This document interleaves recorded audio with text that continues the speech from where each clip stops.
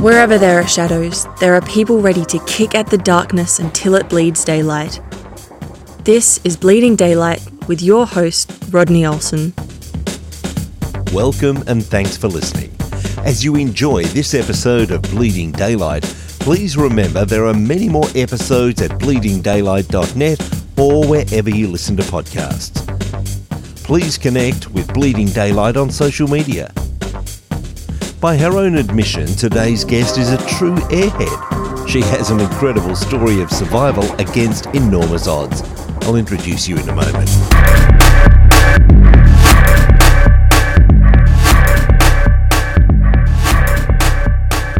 Today's guest is a wife, a mother of 4 and grandmother of 7. Brenda Nearpass is also a writer, the survivor of a brain tumour, and an advocate for the National Brain Tumour Society. She tells her story in the book Memoir of a True Airhead, a powerful true story of love, hope, and miracles. It's such a pleasure to welcome her to Bleeding Daylight. Brenda, thank you so much for your time today. Thank you. I'm sure that the diagnosis of a brain tumour would have been a major shock, but I know that you had quite a lead up to that diagnosis. Tell me about the first signs that something wasn't quite right. I had headaches most of my life, so headaches were not assigned to me. About a week prior to my surgery, I started doing weird things. One was I went to a client's house. I'm a real estate agent. I took the wrong signs. I had the key in my hand and lost the key as I was putting the lockbox on their house. Could not find the key anywhere, and I never had done that before. So I laughed it off thinking it was menopause because I was at the age where that was about to start, and apologized to the clients. Well, the next day I went to pick up my daughter from school, which I did daily. And sitting in the parking lot, I looked around and I just knew that something was not right. I couldn't figure it out at first, but it took several minutes of looking around, and then it was like the curtains being drawn back at a theater. I realized I was sitting at the wrong school. This was a private school, very small parking lot, smaller building, completely different architecture, and on a different street than the street where my daughter's school is. So little strange things like that was happening. I lost my keys in my own pocket of my shorts. That was because the brain tumor, the location of where it was causing the left side of my body to not function properly anymore, and the feeling had kind of gone. I spent about half an hour looking for my keys when they were in my pocket the whole time. So I laughed that off again as this must be menopause, because what else could have it been? Then a Friday morning, I woke up at 4 a.m. and with such massive pain in my head, it felt like somebody had taken an axe and split my head open. So my husband got me some pain reliever. I was able to go back to sleep, but I don't remember the rest of that day. And then Saturday morning, I woke up with massive pressure in my face and lots of pain. And I was like, I must have a sinus infection.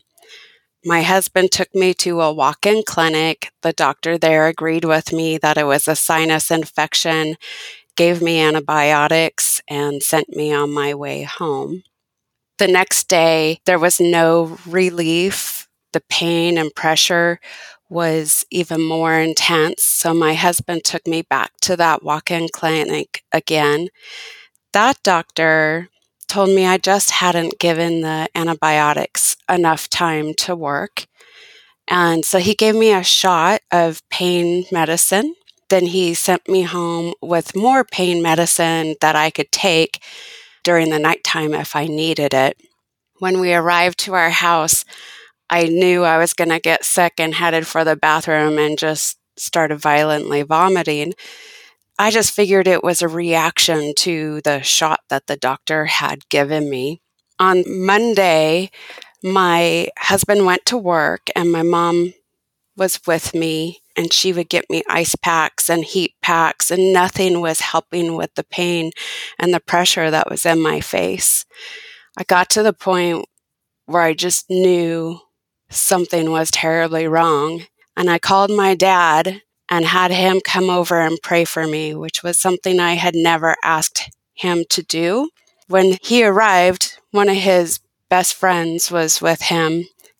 My mom and the two of them, they placed their hands on me and prayed. After they were done praying, I felt some relief and was able to be comfortable for the first time in days. When my husband got home that evening, he figured he needed to take me back to the clinic because I hadn't been drinking anything or eating anything for several days at that point. He had me go with him to the clinic. The doctor there said there was nothing more that they could do for us and sent us to the hospital. When my husband said, "Come on, Brenda, let's go," I could no longer move. So he picked me up and carried me to the car. And the next thing I remember was hearing a gentleman's voice saying, "We found blood on her brain and she needs to be admitted immediately." That was 1 a.m. on Tuesday morning. A few hours later, they did an MRI, and those machines are very loud with beeps and buzzes and all different sorts of sounds. I didn't remember that at all, but I do remember two neurosurgeons coming in and telling me that they had found this brain tumor. I didn't believe them and told them, "No, it's not a brain tumor. The problems I'm having is because of my knee. I tore my ACL a while ago and I'm just having problems because of my knee." And they assured me, "No, you really do have a brain tumor." And then they showed us the scan of this massive tumor that was in my head. They told me I had two options. My first option was to not have surgery and I would die within a couple days. The second option was to have surgery, hopefully make it through the surgery. If I did make it through the surgery, more than likely I would never talk normal or walk normal and I would never drive again. But I'm a walking, talking God miracle. It's rather amazing when you hear someone finds a diagnosis to something that has been troubling them for a time. Oftentimes that's a relief because finally we can do something about it. But in this case, the options either way, you got your diagnosis, but the options either way didn't sound promising at all. So how do you make a decision when you're faced with that, hey, this could go badly this way, or it could go badly this way? How did you come to that decision? I asked my son what his thoughts on it were. He's a very intelligent young man and knows way more than I ever will. He started talking and giving his opinion. I sat there thinking to myself, this can't be real. Why is this happening now? My husband and I, we had been married for less than 2 years. Things were finally starting to be good in my life. I wasn't ready to give up on that. And my youngest child was 13 at the time. She needed me to be there for her. And I wanted to, be around so that I could see her graduate from high school, see her get married. And so I just decided at that point, I was like, well, the first choice wasn't good. And so the second choice is a little bit better. So we'll just do that. And I told the doctor, I said, just take it out. It must have been a very difficult decision, but once it's made, they take you off for the surgery. What are your first memories after the surgery? When I woke up, I was so happy to be alive. When they asked me how I was feeling, I actually started singing. I sang, I lost that tumor feeling. Whoa, that tumor feeling. I lost that tumor feeling. Now it's gone, long gone. And I was cracking jokes about being a airhead. Now I truly was a true airhead because where this massive tumor was, all of that was now air, and my brain had been exposed to the world. It's rather remarkable to find that this tumour that has been growing over time is finally gone, because there were signs of it for quite some time. Did you get any understanding from the doctors actually how far back this went, how long you were suffering from this tumour without knowing it? The type of brain tumor I have is a meningioma grade 2. Meningiomas are a very slow growing tumor. They figured it probably started back when I was a teenager. Wow, that's a long time to have something like that growing. And finally, you've come to have this removed. And I suppose there's the rehabilitation after that. How quickly did you start to respond to that rehabilitation and get to so-called normal? Well, I'm still not normal, and the surgery was 5 years ago. They're in the hospital. They told me that I would have to be in the hospital for 2 weeks, and then I would have to go to a rehabilitation center for probably 2 weeks because I was going to have to learn how to walk again. I was determined not to have to do any of that. When I tore my ACL a year prior, I had to relearn how to walk 3 times with that. Now I look back on it and I feel God was preparing me for the moment in the hospital when they gave me the chance to get up. The first thing they asked me to do was to brush my teeth.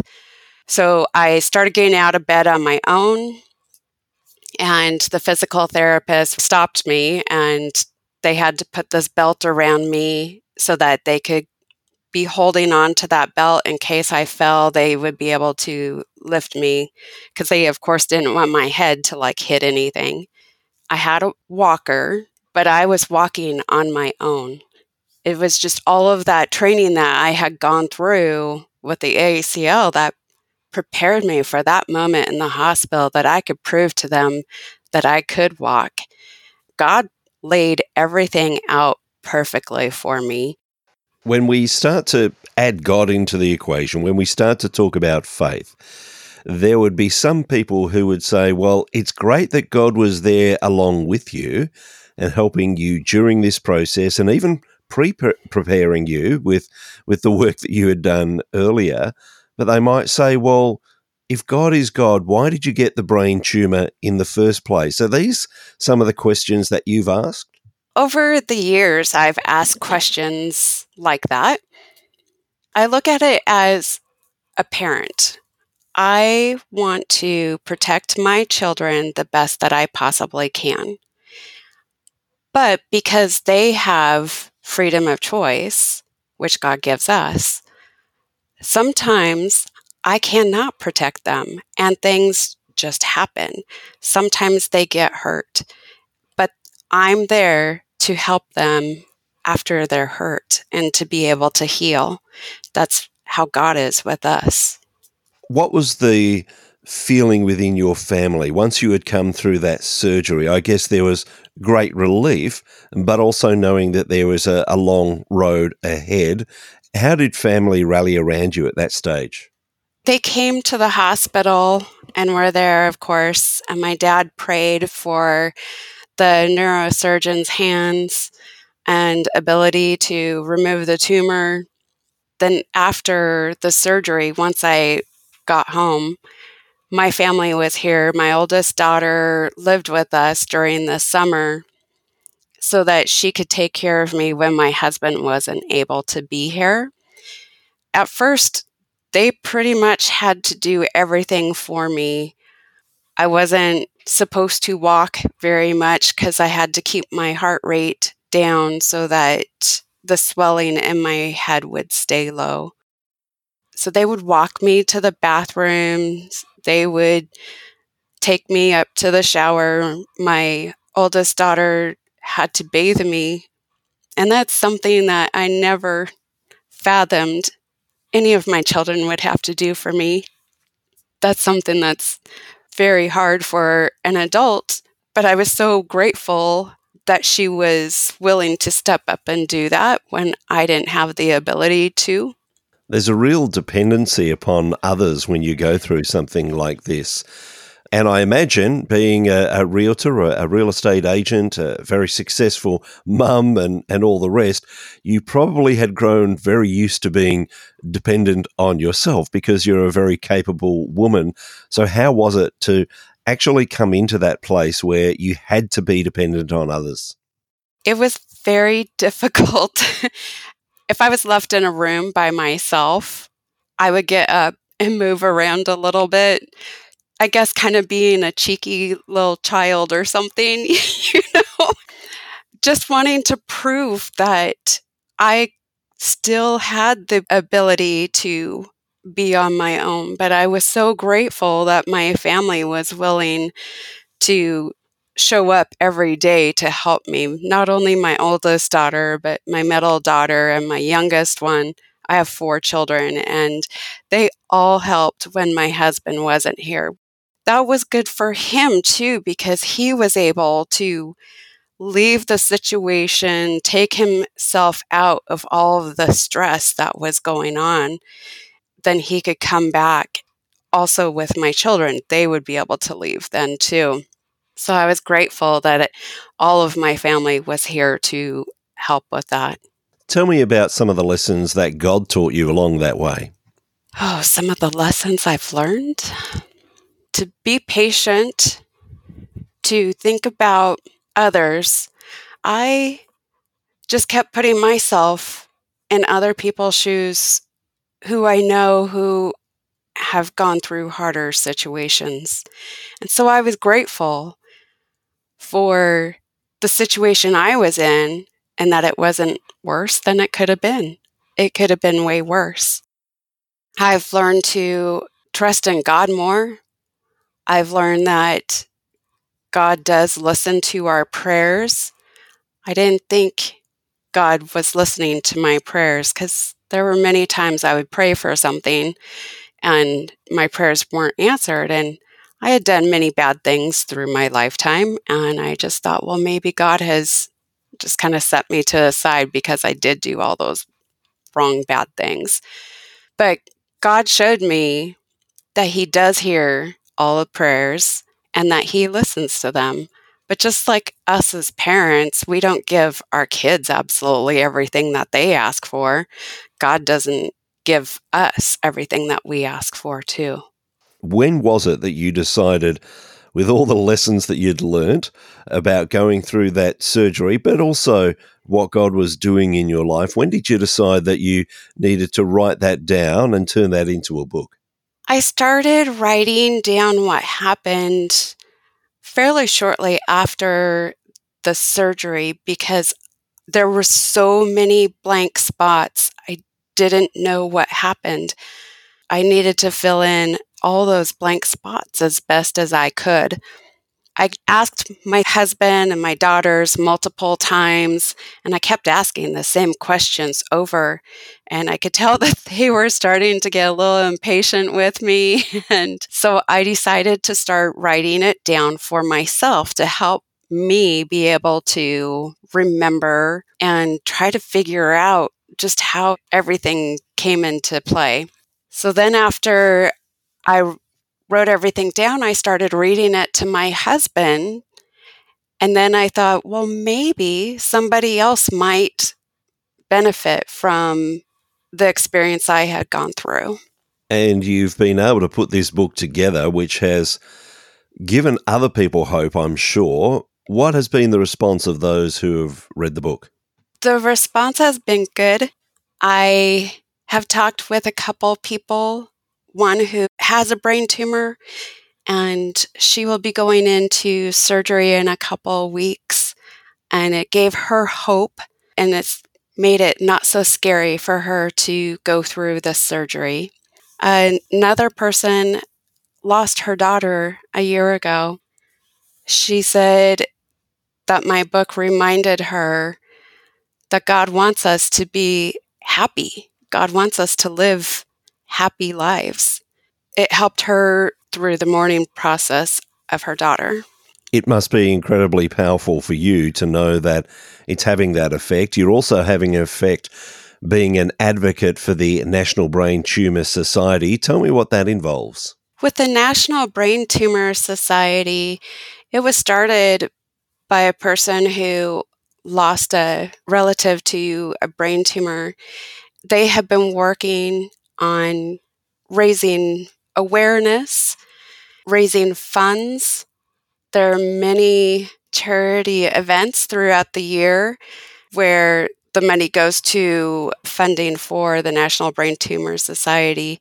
What I have done is meetings with our state senator and legislators, sharing my story and asking them to sponsor different legislature. It's good to share our stories with them. We need more funding for brain tumor research and to find a cure.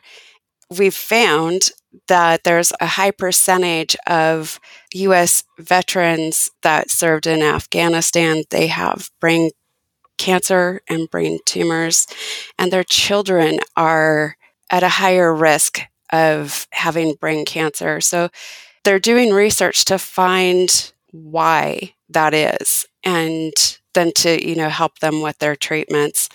To this day, there has not been an actual treatment for children that have brain tumors and brain cancer. They go through the same type of treatment that an adult does. We all know that children's brains are not the same as adult brains, yet they're still being treated the same. So we're really trying to find a treatment for children. And I'm sure that the advocacy is going to make a difference there as you meet with various people who have the say, especially within your country. I'm just wondering about the book. I'm sure that not everyone is going to be going through the same sorts of things that you went through that brain tumor and the surgery. But do you think that your book is going to be helpful for people that are going through their own difficult time? I believe so. I talk a little bit more than just the brain tumor in my book. It's a lot about hope, just hope in general, and God answers our prayers and that there are miracles that happen around us every day. And sometimes a miracle is like when my oldest daughter flew up here the day of my surgery, the pilot asked everybody on the plane to stay seated so that she could get off the plane first. And actually everybody did. And to me, that is a miracle for something like that to happen. So if we just open our eyes, we can see that there are miracles that happen every day. Absolutely. It's a great encouragement. Brenda, if people are wanting to hear a bit more of your story or to find your book, where is the easiest place for people to find you? My website is brendanearpass.com. And they can also find my book on Amazon and Barnes & Noble. And I will put links in the show notes at bleedingdaylight.net so that people can find that easily. It's an amazing story and an amazing recovery, and lots more detail in that book, Memoir of a True Airhead. Brenda, I want to say thank you so much for sharing your story today on Bleeding Daylight. Thank you very much. Thank you for listening to Bleeding Daylight. Please help us to shine more light into the darkness by sharing this episode with others. For further details and more episodes, please visit bleedingdaylight.net.